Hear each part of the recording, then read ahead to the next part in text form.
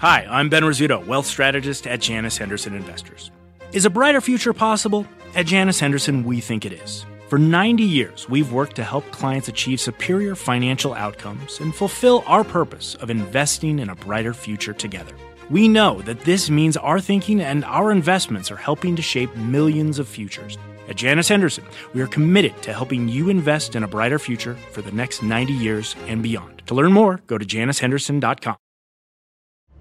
I'm Scott Wapner, and you're listening to CNBC's Halftime Report, the podcast, the most profitable hour of the trading day. We record this live weekdays at 12 Eastern. Listen in. Welcome to the Halftime Report. I'm Scott Wapner, front and center this hour, the start of a critical stretch for stocks.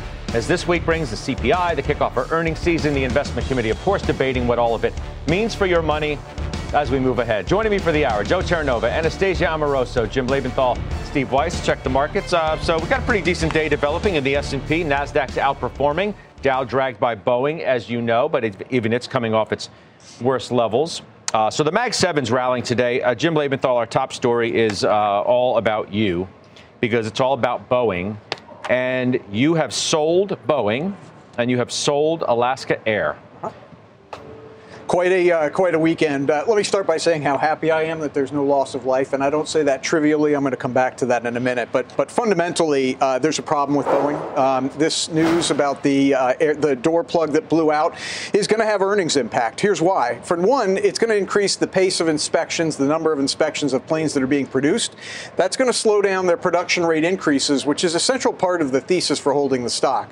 Furthermore, this exacerbates a tenuous relationship with the FAA, which Boeing is relying upon to certify the Dash 7 and Dash 10 models of the 737 MAX. And finally, we were this close, folks, to China getting deliveries and orders of 737 MAXs. You know, maybe that happens. And by the way, I hope all these negative things don't come to pass, all right? I really am hoping these don't come to pass. But it's hard to imagine that China looks at this news and says, yeah, let's take on some more 737 MAXs right now.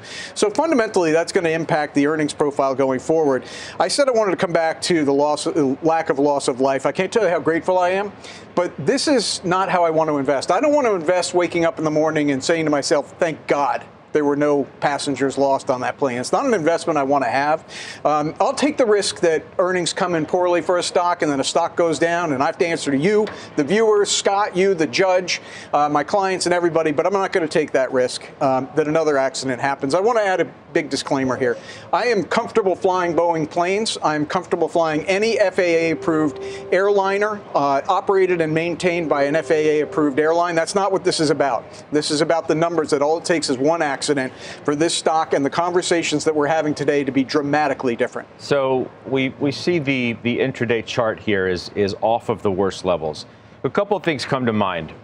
Is your sort of love-hate history with the management team here, which has caused you at times to question the ownership of and the investment. Mm-hmm. The other is a more hard to gauge thing that happens to every investor from time to time, and that's emotional decision making. Yes. And the idea of you making sure that this is not a emotional decision that you will come to regret. Mm-hmm. I'll just give you the floor for that because there are two things that I think about. And certainly I thought about that specific question. Is this an emotional decision all weekend long? It's why I led with the fundamental aspects, the impacts that I think are going to happen here. I'm not going to deny there's an emotional aspect. Okay, I wake up in the morning. I'm about to pay you a big compliment. Okay, Scott, when I wake up in the morning and I know I'm on the show and something's gone wrong with a stock, I think to myself, how are you and I going to interact? You hold my feet, you hold all of our feet to the fire about bad operational results. And I'm comfortable that it makes me a better investor having to face that fire from you. I'm not going to do that with potential safety in airliners. Just not going to do it. That is an emotional decision, but it's backed up by the fundamentals. I will say, and this, I guess, a little bit in my defense, you know, I bought this stock a lot in 2022. I was on the air, so I've got meaningful holdings below $180 a share. I'm comfortable getting out with all of my clients in a nice gain position. So in terms of the emotion, is this something I look back on regret? I'm also buying. Okay, so I'm getting out of Alaska Airlines, where I didn't like that Hawaiian Airlines purchase to begin with, and this just kind of adds to it. I'm buying more Delta Airlines. I'm buying more of the small cap S&P 600.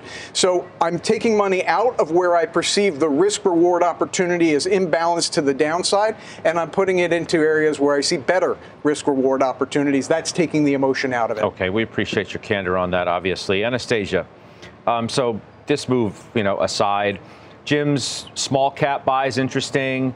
It goes to where this market's kind of been going of late. Now, mega caps bouncing. We got CPI on Thursday, earnings Friday. We mentioned that. New York Fed inflation expectations today down across the board. That was a big moment. Stocks got a little bit of a bump. Yields got a little bit of a dip. Is this the week that decides the future of the rally, plain and simple? I think it's a really important week. And I think what happened last week is really important in terms of setting up a better positive outlook for this week. And what I mean by that, Scott, is that yields have moved higher last week quite a bit. And that was a repricing of growth expectations, maybe a little bit of inflation expectations, and certainly of the path of future Fed policy. But now that you look at the 10-year at 405, 408, that's sort of close to where the fair value implied is. So that's good news. The other thing I would say, we came into last week, into the new year, with a very overbought condition when you look at technical indicators. We've corrected some of that across a variety of stocks last week as well. And then to your point about the catalyst for this week, we have a lot that is happening fundamentally. We've got the JP Morgan Healthcare Conference this week. We've got, of course, the CES show, the Consumer Electronics Show in Las Vegas. And that's really going to focus investors' attention, not on the macro, not on the rates, but fundamentally what's happening with innovation in healthcare and technology. So I think a lot of buyers will emerge this week. And you look at some of the stocks, and for example, semiconductors, they've pulled back a lot last week, but we are certainly seeing investors stepping in and buying them. All right, Weiss, new week, same story, still intact. Don't look at the Dow today because it's skewed obviously dramatically by Boeing, but even it's coming back. Nas is up 1 1/3%. So you got all the mega caps are having a nice little move today. Yeah, so I think we're okay. I mean, pending what you brought up, which is the inflation number, and pending the heart of earnings season, which again, to me, the number is going to be fine. And then we'll talk about the guidance. Companies tend to be more optimistic than they should. So I think we're okay for now. I still worry about the economy and economic growth going forward. I still don't know now, despite what we see in futures, et cetera, where the market is pinning their hopes on in terms of an easing of the first cut. Well, by the way, on that, you did have a very modest increase in the probability of a March cut on the New York Fed inflation expectation numbers. Bank of America today suggests that March is still in play. I mean, if you continue to get good news on the inflation front, there's no reason to believe that the Fed is not going to move to normalize rates in a faster clip than we once would have expected. Yeah, and I think that's why the inflation number is going to be a critical number, because that's either going to buttress that case or it's going to refute it and delay it. Unquestionably, the Fed's going to go 3 times this year, in my view, because the trend of inflation is going to continue to be down. Is that enough for the bulls? I actually think it is. So then we only have to worry about earnings, and then, frankly, we only have to worry about mega cap earnings. So I'm comfortable with those. So I still believe that the market is a mega cap technology market, technology overall. We've seen the semis really broaden. I am worried, however, about, as we saw from FedEx a few weeks ago, I am worried about consumer-driven companies, and I'm worried about very economically sensitive companies like the Deeres, like the Cats, et cetera. So that's where, despite the infrastructure spending, which Jimmy appropriately points to continuously, I think that's going to be concentrated in a few companies, number one. Number two, it's not going to be dispersed, actually, for a while in terms of the major part of it. So you got Lori Calvasina today, RBC goes to 5150 from 5,000. You've got UBS at 5,000. Bank of America set up for 2024 remains positive. Earnings remain resilient. So, I mean, if earnings remain resilient and you got inflation expectations for all these timeframes going in the right direction, and then these monthly reads, play ball with that story, where's the downside? Well, there's nothing about what's happened in the first week that should lead anyone to believe that the prevailing trend of the last 6 months. Hey, hold your thought real quick. Phil LeBeau's got some news regarding the FAA and Boeing. Phil, what do we know here? Scott, the multi-operator message that is basically the guidelines for inspections on those 737 MAX-9s that are grounded around the world. And we're talking about Alaska and United here in the U.S. Well, this message to the airlines in terms of the inspection process has been approved by the FAA. In layman's terms, what does that mean? This is a big step towards those -9 MAXs being inspected and then re-entering service. They're grounded until the inspection process is completed, and we're not going to get into all the details of what the inspection includes, but primarily the airlines are going to be looking at those plug doors, which is the door that, or it's not even a door, it flew off on the 737 MAX 9 that was being flown by Alaska Airlines. So what's going to happen now is the airlines will take these guidelines, these rules, do the inspections, and theoretically, it shouldn't be that long before we start to see some of these MAX 9s re-enter service. Do I expect it today? No. Do I expect it in the next couple of days based on this language? Yes. That's the point that I think I heard you make earlier with Jim, David, and Carl, Phil, is that this happens pretty quickly. This could happen pretty quickly. Yes. The inspection process, 4 to 8 hours per plane. And that's the idea at this point. Now, look, there could be an inspection done and they find something wrong with the plug.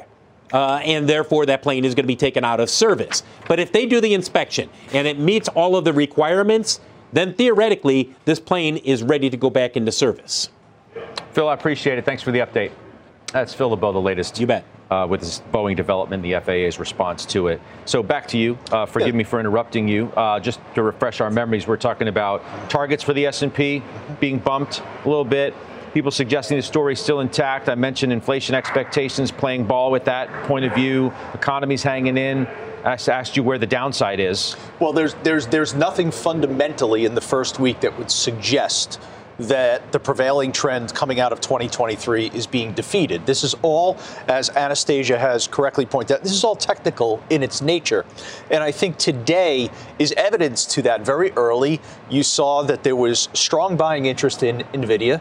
The clear target was the all-time high. We exceeded the all-time high, and we've propelled even further than that. And it's broadened out beyond just NVIDIA. It's AMD, it's Salesforce, it's Twilio, which is up 7% today. Mm-hmm. It's Arista, ANET, which is reaching an all-time high. So I think it's very important to understand the technical orientation of what has happened here in the first week, Scott, and to be steadfast in your belief that the conditions, as you cite, disinflation coming down, Federal Reserve no longer adversarial, and the potential that we've now had the NASDAQ, the S&P, and ultimately the Russell coming out of an earnings recession. And that creates a very fertile environment for 2024 if you want to actively find and pick stocks. Well, I mean, NVIDIA's bucked the trend to begin with, right? That stock is up, 3.5% over a week. They got some new announcements today, of course. Over the last week, but let's keep in mind, since August, NVIDIA really hasn't gone very far. NVIDIA's kind of been flat while the rest of the market's been higher. Yeah, well, I mean, it is up 8% in a month, so I'm just going to throw that out there. You heard Christina Partsinevelos today talking about this AI at home idea. They've got this new China-focused AI chip, according to sources. Top pick at New Street, $700. Weiss Apple remains critical, too, and that stock is bouncing today. It's been ugly of late. Yep. Evercore today says time to buy on the dip. They reiterate their outperform. 220 is the price target. We do think the recent multiple compression's overdone. Yeah, I don't think the multiple compression's overdone. I don't think it's been enough, frankly. And when Apple moves, you don't know if it's moving as a result of the S&P moving and the NASDAQ moving, or if it's moving because people are actually buying Apple directly. So in my view, it's still overvalued. The fundamentals are much better, much better in the other big cap, Microsoft, Meta, Alphabet, Amazon. And let's look, not enough focus is put on the transition that Apple is making on their supply chain. They can't get out of China fast enough. And while they're trying to get out of China, Chinese sales are atrophying there. So that's a big issue. China had been their number one supplier, one of their top markets, over 20%.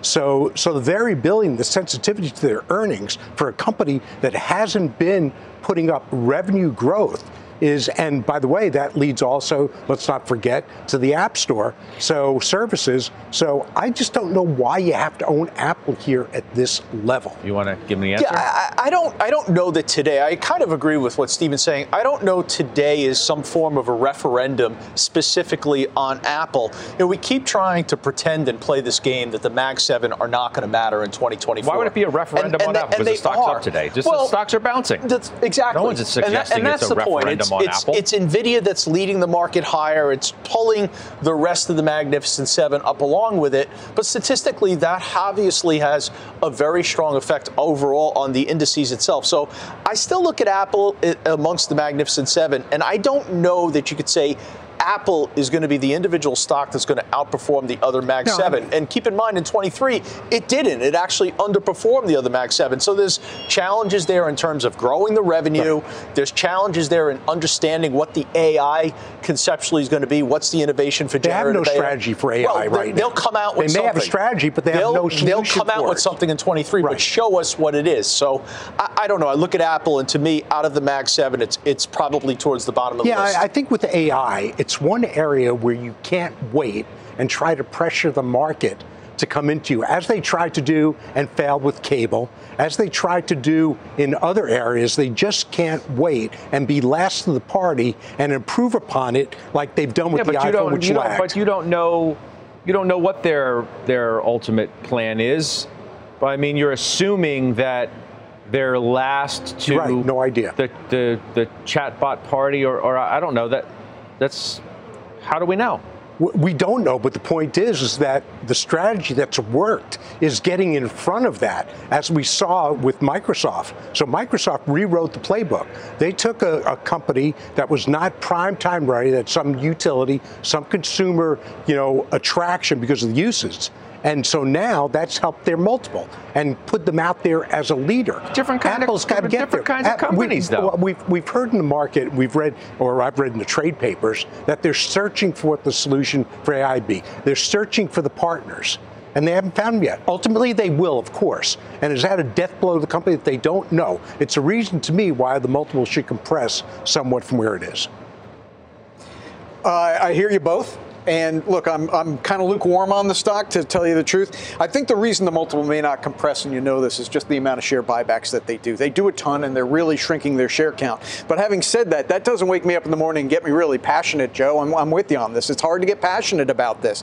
I think the AI solution will come. I think it's kind of obvious to me that Siri is more than a Trojan horse in that regard. I mean, it's in terms of the actual access for the consumer to AI. Siri is right there. You press a side button on your phone, and there it is. So I think they'll get that figured out pretty quickly. I'm just not that worried about the multiple compressing, as I said, but I can't get excited. I can't add to it. I'm underweight. I can't get excited. But I mean, the stock, you said, the stock underperformed the mega caps. Well, yes. Okay. So it underperformed dramatically a couple of the names that were up 200%. Okay. It was still up almost 50%.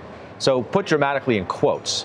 Okay. But you still had the NASDAQ, which was up nearly 40%. I just think that you can't dismiss. It outperformed the NASDAQ. Okay, but of the Mag 7, you've already acknowledged that it underperformed.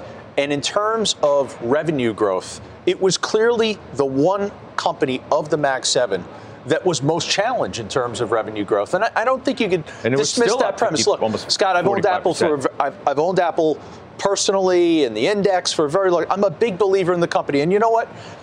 It's probably fair to say that while we don't know what their AI strategy is going to be, because they're Apple, we could be pretty confident that when they present the AI strategy, it's going to be good. It's going to be good. It's going to be effective. It's going to be beneficial to the bottom line. But we still don't know what the AI strategy is. I know what the AI strategy is for other companies like Microsoft. I know what the AI strategy is for Alphabet. It appears as though that's coming around. Well, you do? Alphabet at least has presented a little bit more with Gemini than Apple has. You have to acknowledge that. You might not believe that what they've presented so far is on strong footing, but at least we have an initial understanding of what the AI concept is. I feel like they're entirely different kinds of businesses we're talking about here. And that was going to be my point. Apple is hardware, it's a consumer product.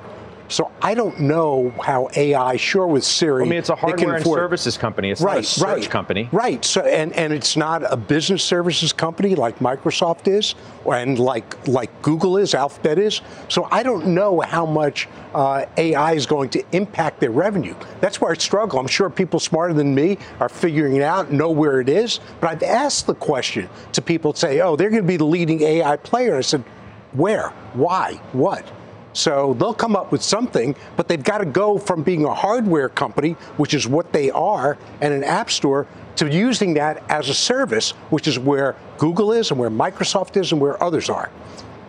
What's your take on the mega caps? You know, speaking of Apple, they'll come up with something, that's right. But I think the challenge right now is that when you look at catalysts across the tech space, it's not so much the hardware, it's not so much the phones, especially if there's an issue with the unit sales in China. And of course, there's also geopolitical competition, and I think that is partially what's weighing on shares in the business of Apple.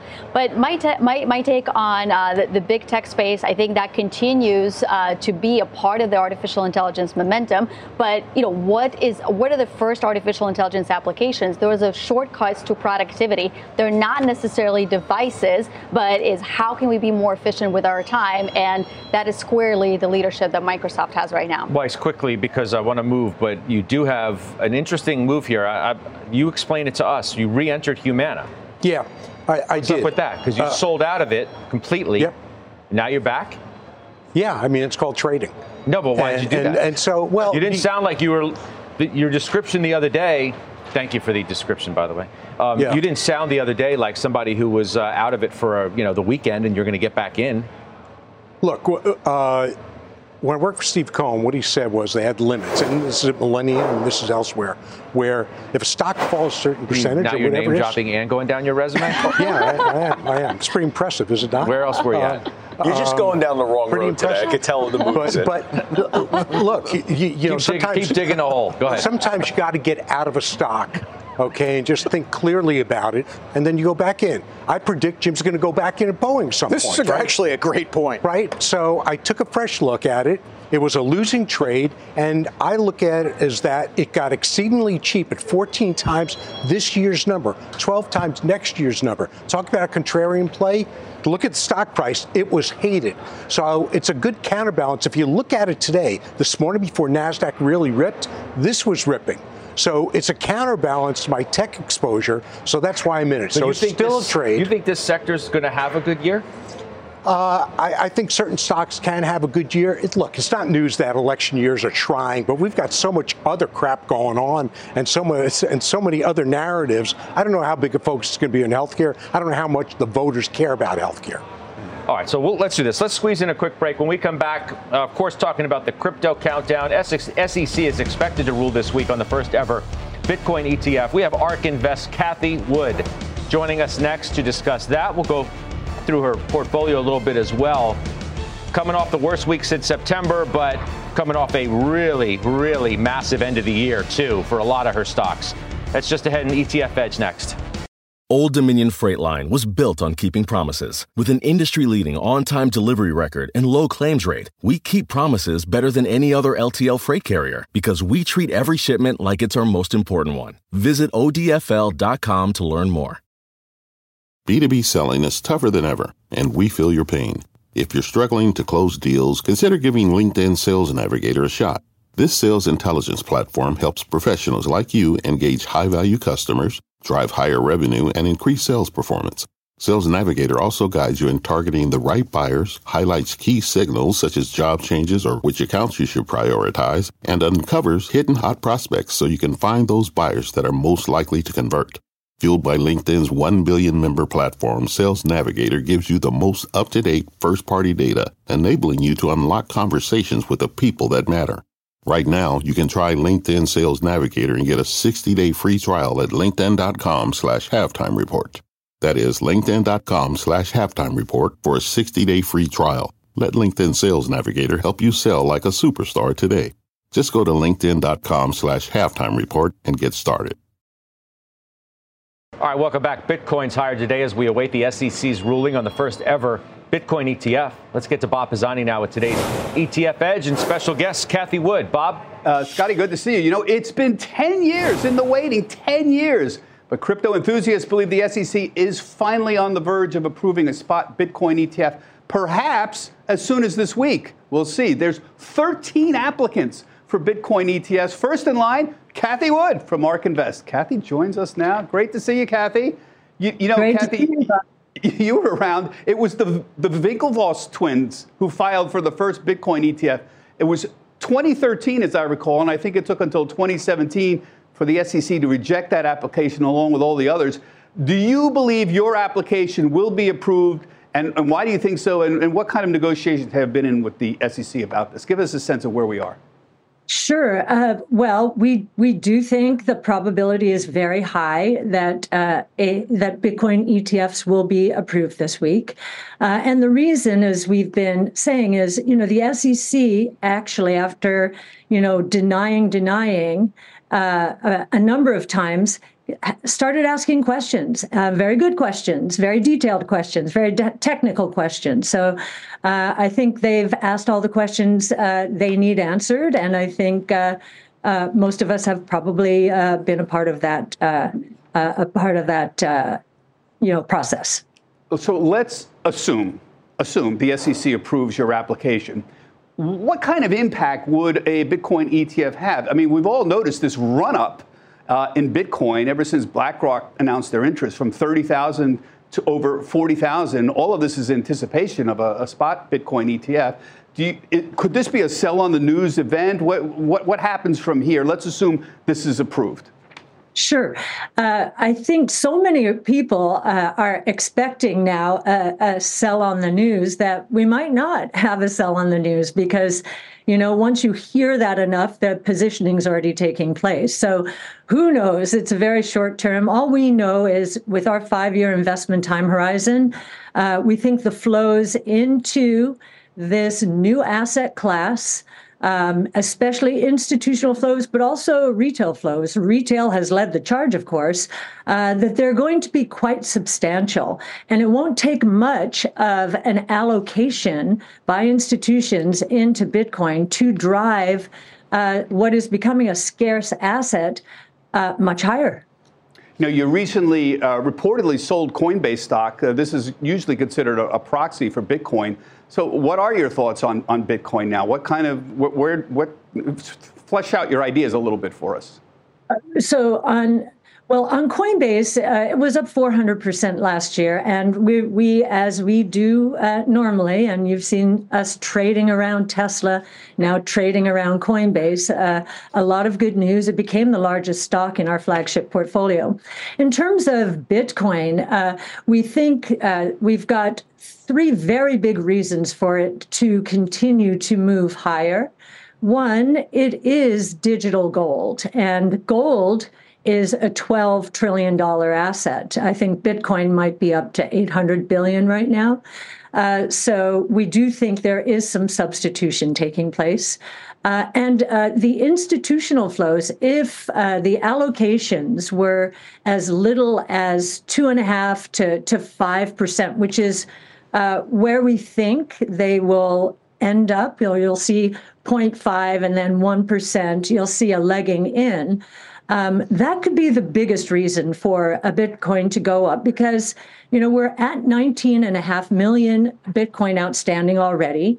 15 million roughly are in long-term hands. They haven't moved their Bitcoin in more than 155 days. Therefore, we know we're only going to 21 million units ever. So this indeed, from 19.5 to 21 million, is becoming a scarce asset. Scott Wapner, how are you? Welcome to Halftime Report. It's good to see you again. I have a couple of questions for you. A rough last week, obviously, but an incredible end of the year. Obviously, it seems as though the Innovation Fund specifically is tracking the movement of the 10-year yield. First off, I mean, do you expect that that's the way it's just going to be for the foreseeable future? I think algorithmic trading has taken us there, high frequency trading. But at some point, we think we've been in very many markets. For example, 2017, when interest rates were moving up, our flagship strategy was up 85%. So algorithms have gotten a hold of the market, we think, in the last couple of years, increasingly. But if we are right, interest rates are going to continue down. We think we're moving into a period of deflation, prices actually falling, oil prices today being a good catalyst there. And we think interest rates, if you look at where the long-term Treasury ended up 5% in October, and you map that against the ratio of metal prices to gold prices, they had been tracking, the correlation was very tight for since 2009. And they parted company big time last year, 5%. That ratio would suggest that long-term Treasury yields should be down closer to 2%. Now, maybe the truth will be somewhere in between, but we do believe that long rates overshot and that they are on the way down. I want to ask you about portfolio management, because I look at so many of your top 10 holdings are up just tremendous amounts over the last 3 months. Really, the rally from the end of October to the end of the year took many of your stocks higher. And I know, the Innovation Fund had its best month, I think, ever in November. But on that note, when you look at a Roku, for example, that's up 31% in a few months, or a UiPath 39, Block 56, Roblox 38, CRISPR 40, et cetera, you get my point. At what point do you look at those and say, I need to trim some of those positions? They've either gotten too large or the gains are just too big. We have been trimming most of them. So, yes, that's portfolio management. So we do indeed take profits. And if you'll notice last year, the group that lagged so badly was what we used to call our genomics group, the multiomics group, we now call it. Many people call it biotech, and so you saw us deploying some of those gains into the multiomics space, which is very relevant. J.P. Morgan conference on this week. We think there's going to be a lot of good news and a lot of catalysts. Kathy, it's pretty well known, I'm just going back to Bitcoin here, that a lot of the the old wirehouses still don't allow their clients to access Bitcoin. Do you think this spot Bitcoin ETF is going to make a difference? Will institutions become a little more accepting and willing to offer it to their clients, or is there still going to be a significant institutional barrier here? I want to ask about Twilio. No, actually, we think that the SEC approval, should we and others get it, is a green light for institutions. We've been talking to quite a few of them, and they're much more interested now that the SEC effectively is paving the way. Briefly. Joe? Kathy, it's Joe. Real quick, wanted to ask you about the CEO change at Twilio. Does that give you any comfort, confidence, or do you look to move to the sidelines that they're not doing enough? Well, we know there have been some activist investors involved, so this seems to be the outcome of that. We have believed that the sum of the parts is worth more than the whole. I think I checked this morning, it's selling at 2.5 times sales, roughly 15 times EBITDA.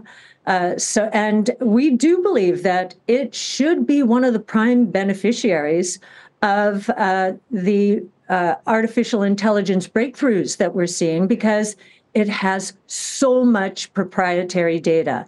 And so we'll be watching carefully to make sure that they follow through on a lot of the AI promises that they made last year.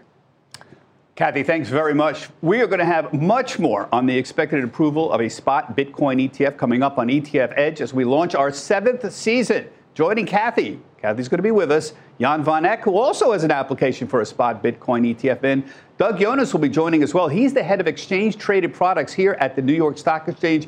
He'll update us on where the developments have been going. And Ophelia Snyder is the founder of 21 Shares. She's a partner with ARK in launching the spot Bitcoin ETF and other products as well. We'll hear from her. All that's coming up on ETF Edge at 1:10 p.m. Eastern Time. That's etfedge.cnbc.com. Scott, back to you. All right, Bob, appreciate that. Kathy, thanks as well. It's good to have you on our program today. Let's get to Bertha Coombs now with our headlines. Hi, Bertha. Hi, Scott. Trump attorneys have filed a motion in Georgia to dismiss Fulton County charges against the former president, claiming presidential immunity. The claim that the effort to overturn Joe Biden's 2020 victory in Georgia was part of his duties as president. A judge overseeing the federal January 6 criminal case against Trump has already rejected that immunity argument. An appeals court panel will hear those arguments Tuesday. Dr. Anthony Fauci is on Capitol Hill today to discuss the coronavirus pandemic with lawmakers. Fauci will speak with the House Select Subcommittee behind closed doors for 2 days that will reportedly include questions on the origins of the pandemic, vaccines, and mask mandates. Fauci has also agreed to testify in a public hearing later this year. And Tiger Woods' decades-long partnership with Nike is over. Woods announced on social media today that his time with the iconic sports brand has come to an end. He has worn Nike apparel since he first signed with the company in 1996. Nike, of course, getting out of golf, so I guess Tiger's moving on. Scott? All right, Bertha, thank you. It's Bertha Coombs. Up next, we're going to hit today's top stock movers, including Lululemon. That's rebounding from earlier losses today. Big downgrade today for one financial stock. Joe owns it. We'll give you the trades when halftime comes right back. The spirit of performance defines Acura, and now it's electric. Introducing the all-electric ZDX, Acura's most powerful SUV yet. While what powers their cars may change, the energy that makes Acura never will. Crafted using the same formula that brought them electrified supercars and multiple IMSA championships, the ZDX has track-tested performance that packs an energy all its own. With a premium Bang & Olufsen sound system and up to 313-mile range on a single charge, and a Type S variant with an estimated 500 horsepower, the ZDX is everything they said electric could never be. It was built with the driver in mind, just like Acura's been doing since the beginning. We could talk all day, but the only way to experience this electric performance is to drive it yourself. Unlock the energy and order yours at Acura.com. Let's talk about some committee stocks on the move today. We're showing you Lululemon. Interesting intraday move there. Joe, the stock is now positive, but it was down even as it raises its guidance. Kramer earlier today said it's down because people were expecting better numbers. People are always expecting better numbers. I mean, Jim's right. People are always expecting better numbers from this company. We've built up such a high level of expectations for Lulu over the last several years. And you know what? The company delivers. The company continues to execute. They continue to deliver in what has been a challenging environment. And I think today's price action is evidence to that. Weiss, you sold it back in a year ago, basically. Yeah, how was that for a well-timed sale? What's the stock like doubled since then? Or not quite, but look, I keep hoping every quarter they're really going to blow it. I mean, they own the market. You've got Alo, which is doing okay, but you look at those stores when they're next to each other, figuratively speaking, in a mall. You see Lulu, there's a line at the register. At Alo, they're sort of begging people to come in. So I think they've got a fortress brand. And I love the story. I love the clothes. They're too sculpted to athletic bodies, so you won't be able to wear them. Well, obviously you're not wearing them. But look, I think it's a great story. It's just expensive, but it could be like CMG, Chipotle, where it just holds that valuation forever, and I think likely it will. Joe, what about this Amex call? Downgraded today to underperform, and that's at Baird. They keep the 190 target. Throw up Amex, please. Well, AXP isn't especially expensive, they say. We see relatively little upside from here. I believe it should be sold as a source of funds. Upper teens valuation. Okay. I read the note. A lot of the note is predicated on their belief that the macro environment becomes more challenging. If, in fact, the macro environment does become more challenging, then yes, American Express is going to struggle in that environment, maybe not to the degree some other companies would, like Discover, but it would struggle in that environment. But the momentum is ridiculously strong for this company. It's been very strong over the last 90 days. It's one of the reasons why, one of the factors that's kept us in the stock since the initial purchase at the end of July. All right, Jimmy, Citi today mentioned as one of their, quote, underappreciated double winners. And that's by Evercore ISI today. This rating remains in line, neutral. You own it. Yeah, it feels like there's been a lot of analyst upgrades for Citigroup recently, and the stock's responded up about 33% in 3 months. There's a little bit of a day of reckoning coming this Friday when earnings will come out, and, the memory of Nike is fresh in my mind where that stock was the upgrades were being piled on, and then they disappointed. I don't think that's the case here. I think Jane Frazier's expense cost-cutting is working, but one thing to keep in mind for Friday is all these concerns about consumer delinquencies, they're going to come home on Citigroup where they've got a very big private label credit card business. Let's see what happens in that business as they report on Friday. Don't you think that's going to be a buying opportunity, though? If the stock does get hit, if they do miss, that people will focus on the restructuring, which is going to take a few years to play out, and it's still so cheap. Yeah, I'm sorry, I should say that. I own the shares. I like the shares here because I think at this price, it's already a buying opportunity, and I'm not that worried about the consumer for all the reasons I've listed, mainly that the labor market is quite strong and remains that way. Your buddy there to your left is like itching to get into this name. I know it. He knows it. He's even said it. So he's watching it closely. I mean, I'll last thing on this. I was hoping that was the one, right? They buy back a ton of shares. They buy back a ton of shares, well below tangible book value. What are you waiting for, Weiss? I'm waiting for him to sell. No, seriously, what are you waiting for? I'm waiting to get some relief. The stock has been just on a tear over 3 months. Lots of dissatisfied shareholders who owned it for a long time. I thought was that maybe now's the time they just get it off their ledgers. So I don't know. I'll probably step up. I think that isn't the risk at this point from earnings, right? Jane Frazier's already kind of kitchen sinked it at the beginning. Now she's gone through all these moves, so the sentiment is much more favorable. This would be the last quarter if they miss because of charge-offs. This would be the last quarter of it, in my view. That's not well telegraphed because it is telegraphed the restructuring. All right. Mike Santoli, he's next with his Midday Word Plus. Anastasia is going to give us her contrarian idea for 2024. We're back after this. Are you following the Halftime Report podcast? What are you waiting for? Look for us in your favorite podcasting app. Follow the Halftime Podcast now. All right, we're back. Senior markets commentator Mike Santoli. There he is. Nice graphic and everything for you, Michael. Wow. I wasn't even aware that was coming. I appreciate the baseball card. Hey, that's what we do for our guests here. What's your take here on what lies ahead this week and the importance of it? It feels like inflation, because the trend has been so friendly to the bull case, that's now in the column that says we got this. So I guess CPI tomorrow can challenge that a little bit. But to me, I think one of the conclusions from the Fed minutes last week was that the more attention is on the potential downside risk of the economy. That's the leg of the soft landing scenario that you might have to pay more attention to. So I think that applies to investors as well. So far, it looks like pretty routine pullback stuff. Nothing that really got you alarmed about a change in overall market character. Doesn't mean it's over. I still think you have to keep in mind earnings estimates have been coming down hard for the fourth quarter, for the reporting season about to start. You do have that tendency of early year chop. Especially in an election year. So see how it plays out. But I don't think that the first week of the year, as rough as it might have been for some areas of the market, was something that necessarily stands out as a real stark warning. Good to get the inflation expectations read that we did when we did it.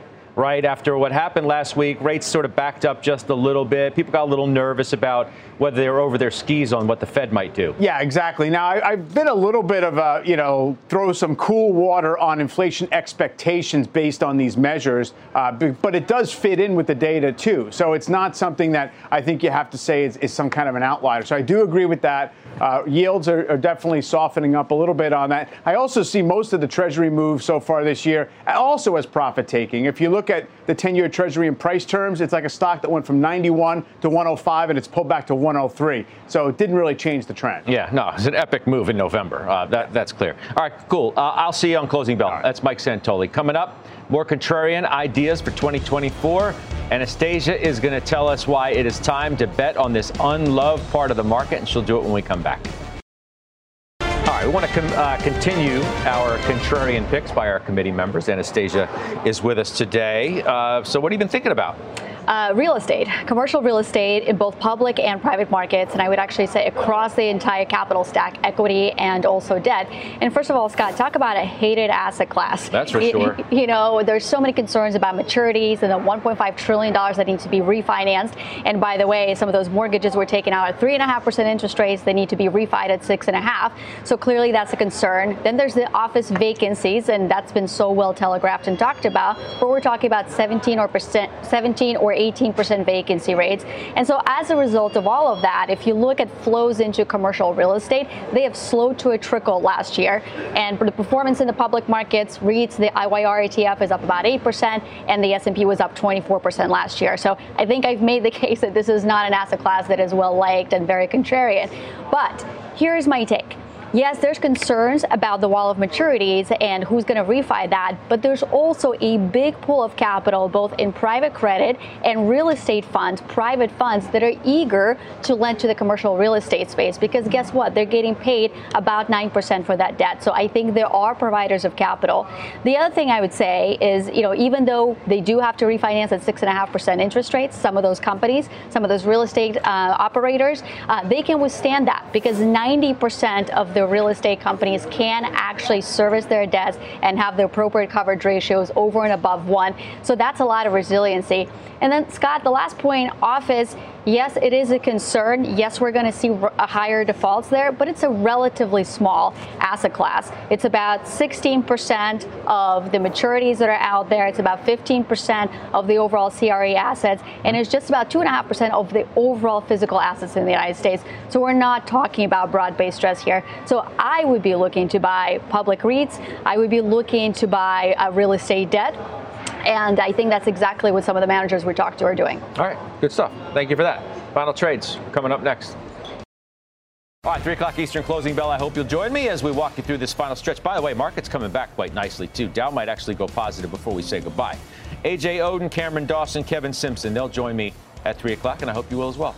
In the meantime, Mr. Weiss, what is your final trade? Microsoft. I think you're seeing the momentum. The sellers got out of the way last week. I think momentum continues. And I think we're actually going to see a pretty good earnings result from them when they report over the next few weeks. Okay. Farmer Jim?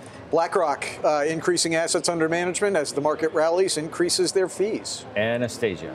Cybersecurity, a really strong area of growth, 14% 2024 growth expected in cybersecurity, and it's not back to its all-time high. So I like that. Joe Chi. Goldman Sachs cleared the 380 high from last year, 4.25 next target. You bought it late last week. Yes. All right, I'll see you on the closing bell. You've been listening to CNBC's Halftime Report, the podcast. You can always catch us live weekdays at 12 Eastern, only on CNBC. All opinions expressed by the Halftime Report participants are solely their opinions and do not reflect the opinions of CNBC, NBC Universal, their parent company, or affiliates, and may have been previously disseminated by them on television, radio, internet, or another medium. You should not treat any opinion expressed on this podcast as a specific inducement to make a particular investment or follow a particular strategy, but only as an expression of an opinion. Such opinions are based upon information the Halftime Report participants consider reliable, but neither CNBC nor its affiliates and or subsidiaries warrant its completeness or accuracy, and it should not be relied upon as such. To view the full Halftime Report disclaimer, please visit cnbc.com/halftime report disclaimer. From pit lane to podium, the Las Vegas Grand Prix is providing fans a race day experience at the speed they deserve. With the help of T-Mobile for Business, our 5G advanced network solutions are powering race day operations with event-wide connectivity. From streamlined gate entry to an immersive app, giving fans blazing fast access to the sport they love. This is accelerating innovation. This is the Las Vegas Grand Prix with T-Mobile for Business. Take your business further at T-Mobile.com/now.